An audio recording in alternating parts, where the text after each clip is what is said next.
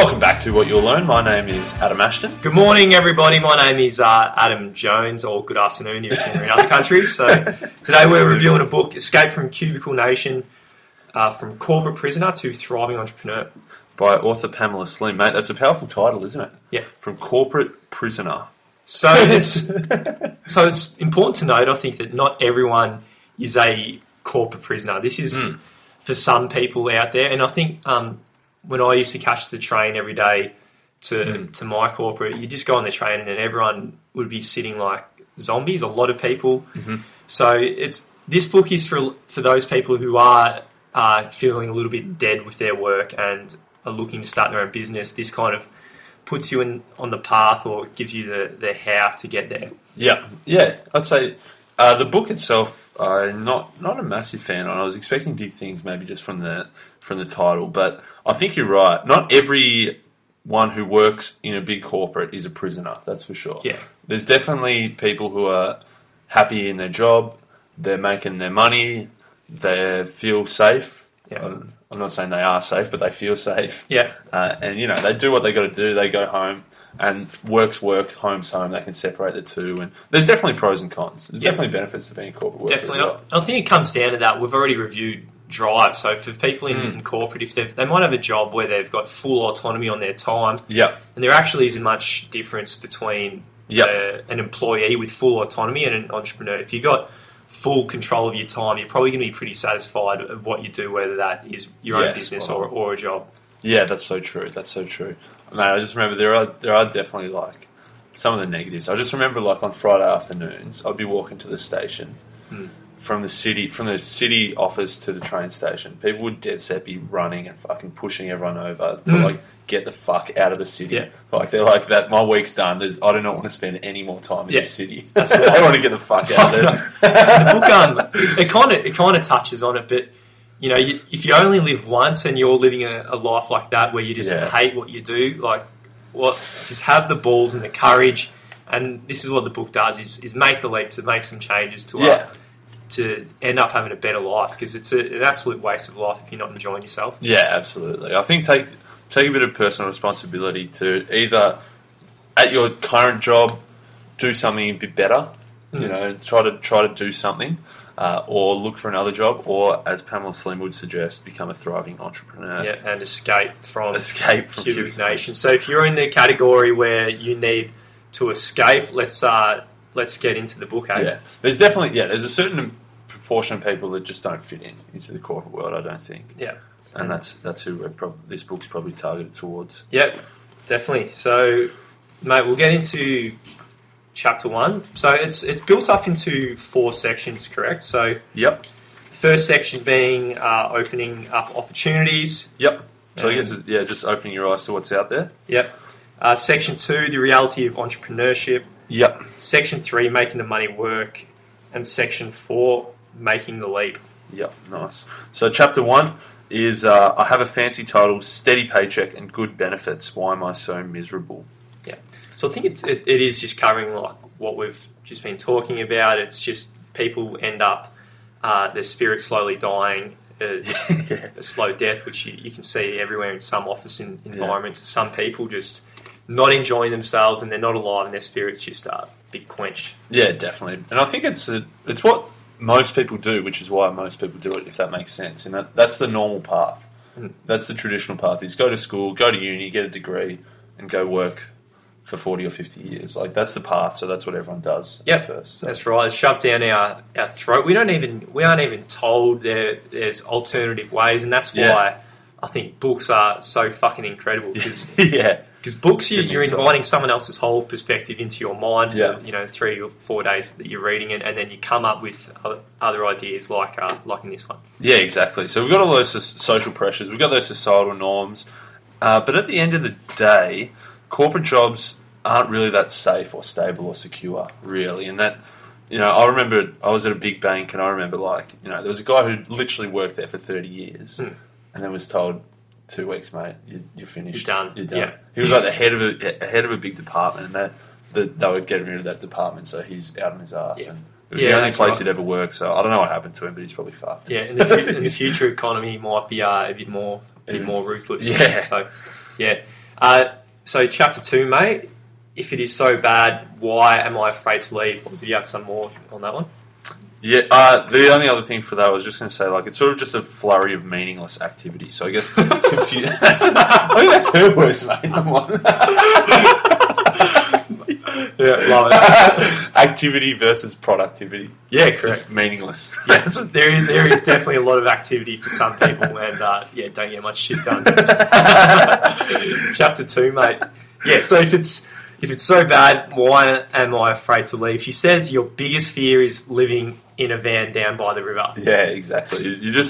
You've got that fear survival, I guess. Whether that's your... Does she talk about... I'm not sure. I might be confusing the chapters. Yeah. The social self versus the emotional self. I think that comes... That's come later? Comes a bit later. But basically she's just like, basically scared to fail. Be like, lose your house, lose your job, lose your friends, lose your family, and just be camping out. Yeah, and obviously that's how we evolved with our reptile brain. Yeah. So the reptile brain broadcasts our fears, and then and that is fantastic for keeping animals safe. But we're fucking humans, so we don't have to worry about it. Fear can be not good for us. Basically, the things we'd be giving up if we left our supposedly safe, stable corporate jobs, we'd be giving up that status. You got that fancy, shiny title of the director of whatever, and so you'd be giving up that status and recognition, and that. It's a pretty safe routine, pretty comfortable routine. Get up at 6 o'clock, have your brekkie, get the train to work. Yeah, you got that safe, comfortable routine. You know what you're meant to do. You just go out and do it. Whereas if you took the leap, it's probably not so structured. Yeah, spot on. So there's 3 steps for your fear. So number 1, examine the truth of your fear. Mm-hmm. That comes up in a lot of books, but I think there's a lot to it. So if you just look at the fear, and this is where some mindfulness kind of practices might help you here as well. So just where is the fear coming from? And if it's unfounded, it's easier to just get over it. Step 2, get comfortable with being uncomfortable.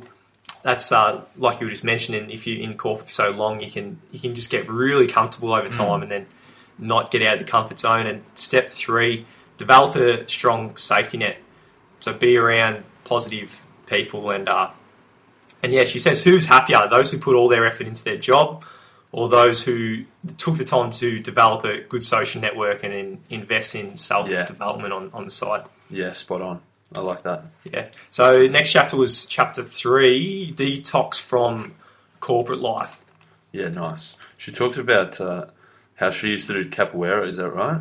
She used to do a bit of Brazilian martial arts and stuff. Yeah. Pretty cool. It was just an interesting take on the author. Yeah, so she says in this, find your inner tiger. So we've got all this creative spirit somewhere inside, and if you're going to go into business, you have to try and find this inner spirit or whatever you got. So if you're dead in corporate, one of your first goals is to find this spirit, and that might be doing art classes or improv classes or whatever. Yeah. So yeah. Yeah, she says a few things about that inner tiger, why it's inner, I guess, or why it's hidden. We can't see it straight away. Is that people have told us from an early age that speaking up is not good. If you're like passionate about something in class and you talked about it, the teacher would tell you to be quiet.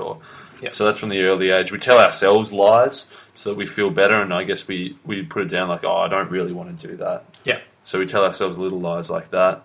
But basically, we got to acknowledge it's there. Yep, it's definitely. There. And then next was chapter 4. What's really involved when moving from employee to entrepreneur?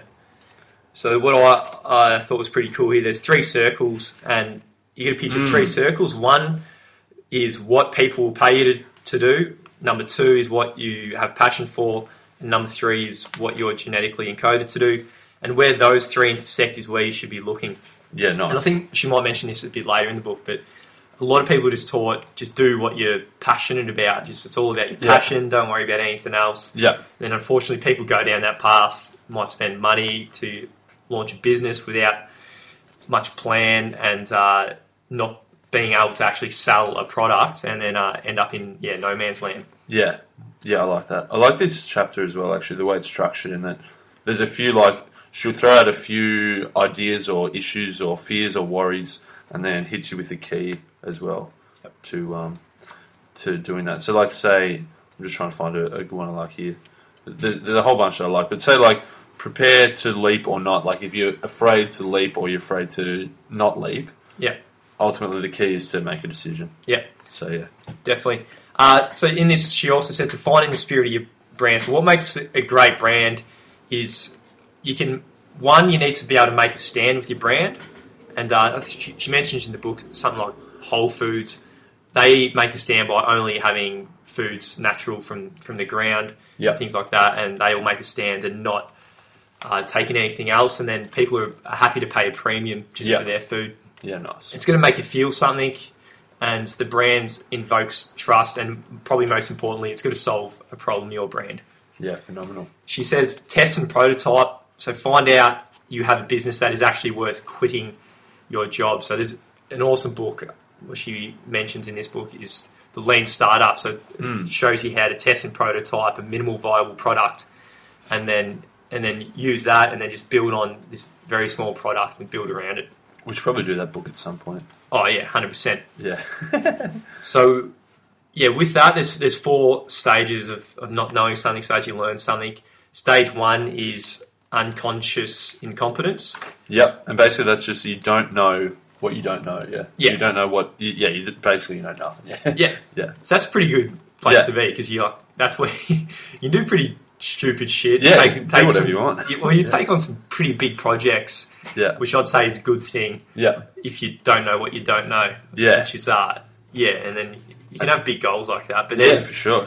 I guess the thing that transitions to the next stage is you get a dose of reality, she says. Yeah. And then so you move from unconscious incompetence to conscious incompetence, in that you know what you're not good at or what you don't know. Yeah. Yeah. And this is where it can probably be a little bit overwhelming. Yeah. But then that's where the dip by Seth Godin, isn't it? I was just thinking the same thing, yeah. So yeah, you got to push through this, learn whatever you can, and then in stage 3, you're consciously competent. Yep.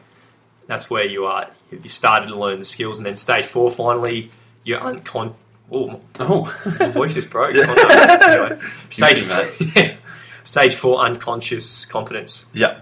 So so the conscious competence, you know that you can do it, and then the unconscious competence is just it becomes effortless. It just becomes like no effort. Yeah. Then section 2 of the book is reality of entrepreneurship. Yep. I didn't have a little bit here actually. So she talks about passion is the force. When you do things you love, you have natural energy. Yeah. Basically, she was sort of like, when you think of a business, she sort of says, here's a few questions you need to ask. What do you do? Why do you do it? How do you do it? Where do you do it? With whom do you do it with? So they're basically, and she gives a bunch of examples for each of those, but they're sort of some basic questions you need to start when forming your business idea or your business model. Yep. So in that same chapter, she talks about lukewarm projects, and she uses the analogy, I feel what book she mentions, but in a book there's, for centuries, women have been getting in these lukewarm relationships, and then this isn't a book. This isn't my opinion. Just talking about women, but I'm sure it's for men. I'm sure it's for men as well. But they get into lukewarm relationships, and then they make excuses like he or she just wasn't ready, and he's not that into you.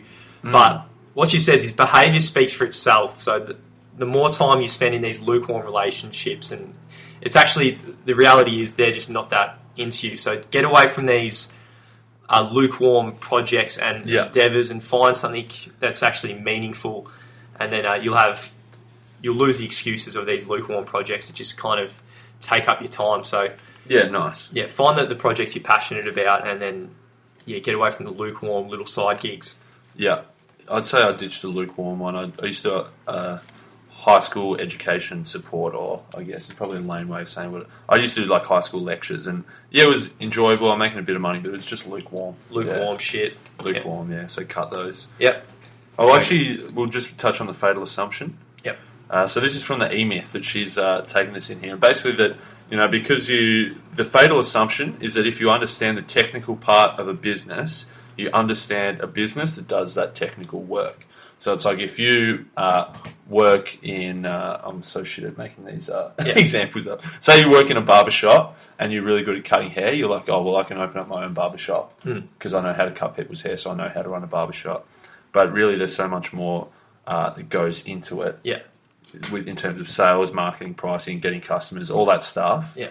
than just the cutting. It's a whole new skill set you're getting yourself into. Yeah. Yeah. So for the rest of the book, man, I didn't have too much. I thought that part was good. If you're happy to, mate, I'm happy to flick through a bit, and then we'll jump in. We'll flick through a bit, and we'll see. Chapter 6 was how do I choose a good business idea. She was saying that basically that a big problem is that having an intense hatred of what you're already doing is not a good business plan, basically. Yeah, and that it takes a lot more than just hating your job to head towards business. Yeah. A lot of people just go to a Tony Robbins seminar and just quit their job.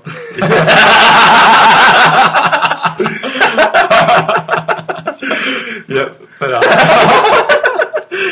But yeah, that's it can be good. I think you're better off doing that than doing what you hate. Spending time doing what you hate is probably, in my opinion, it's probably the worst thing you can do because life's too short to fucking not enjoy what you're doing. I'd agree. That's for sure. I'd agree.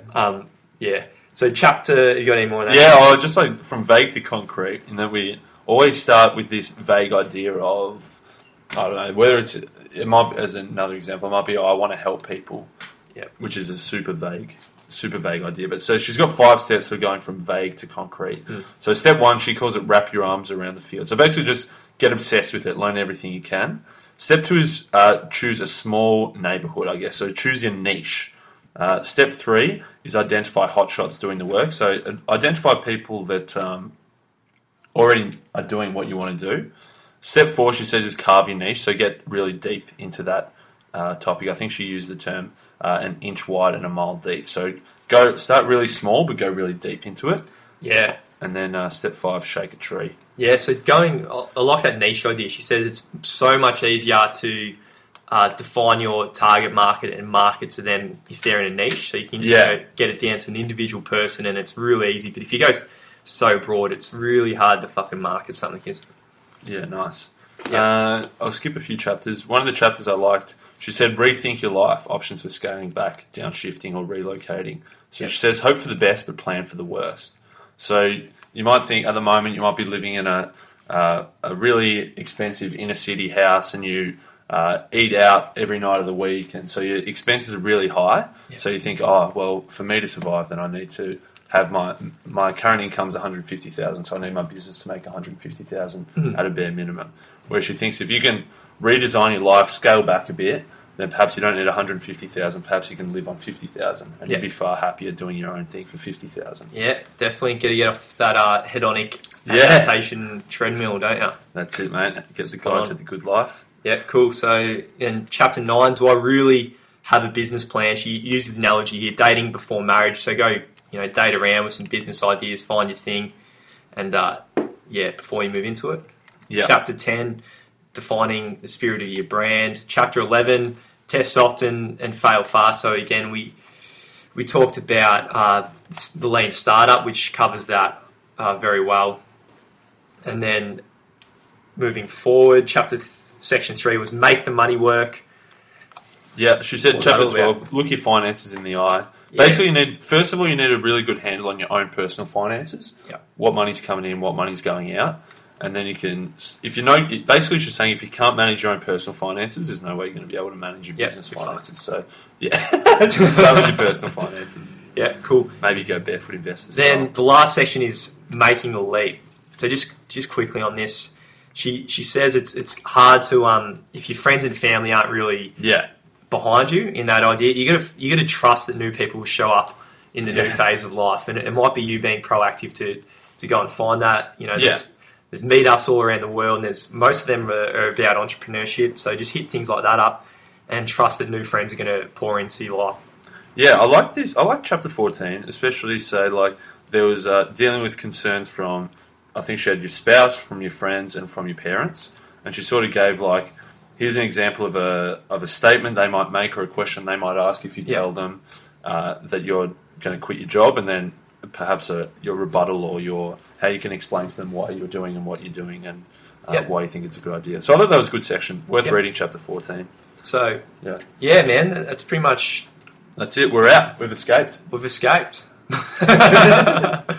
So, obviously, as we covered at the start, this book is for those who are walking around like a corpse in corporate and just hating it. This I think you know if you need to get out. And I think you know. Yeah, mate. To be honest, I don't reckon there'd be. I hope there's not too many people like that listening to our podcast. Usually, people who listen to podcasts or read a lot are not really that kind of person. They're curious and always looking to improve their life. So but having said that, if you want to start your own business, this is one of the books.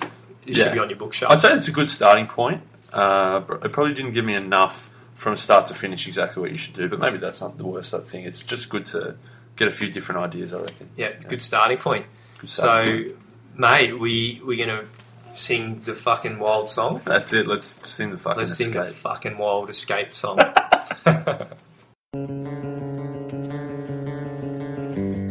I feel like a corpse. Escape from that corporate prison. Like a passion. Escape from Cubicle Nation. I'm a prisoner. I'm a fucking prisoner, motherfucker. Become a thriving entrepreneur by Dr. Pamela Slim.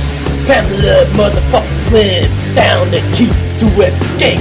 Escape from the nation of Cubicle. Gotta get away and find a tiger and kill. Kill, motherfucking kill. Open up. Kill your motherfucking boss. Kill your boss. Grab that knife and stab.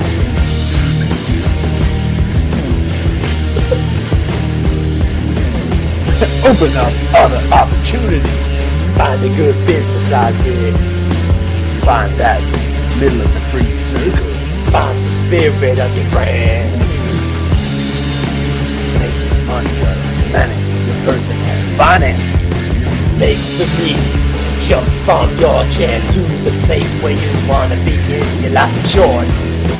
Don't listen to your friends and parents, cause they're prisoners.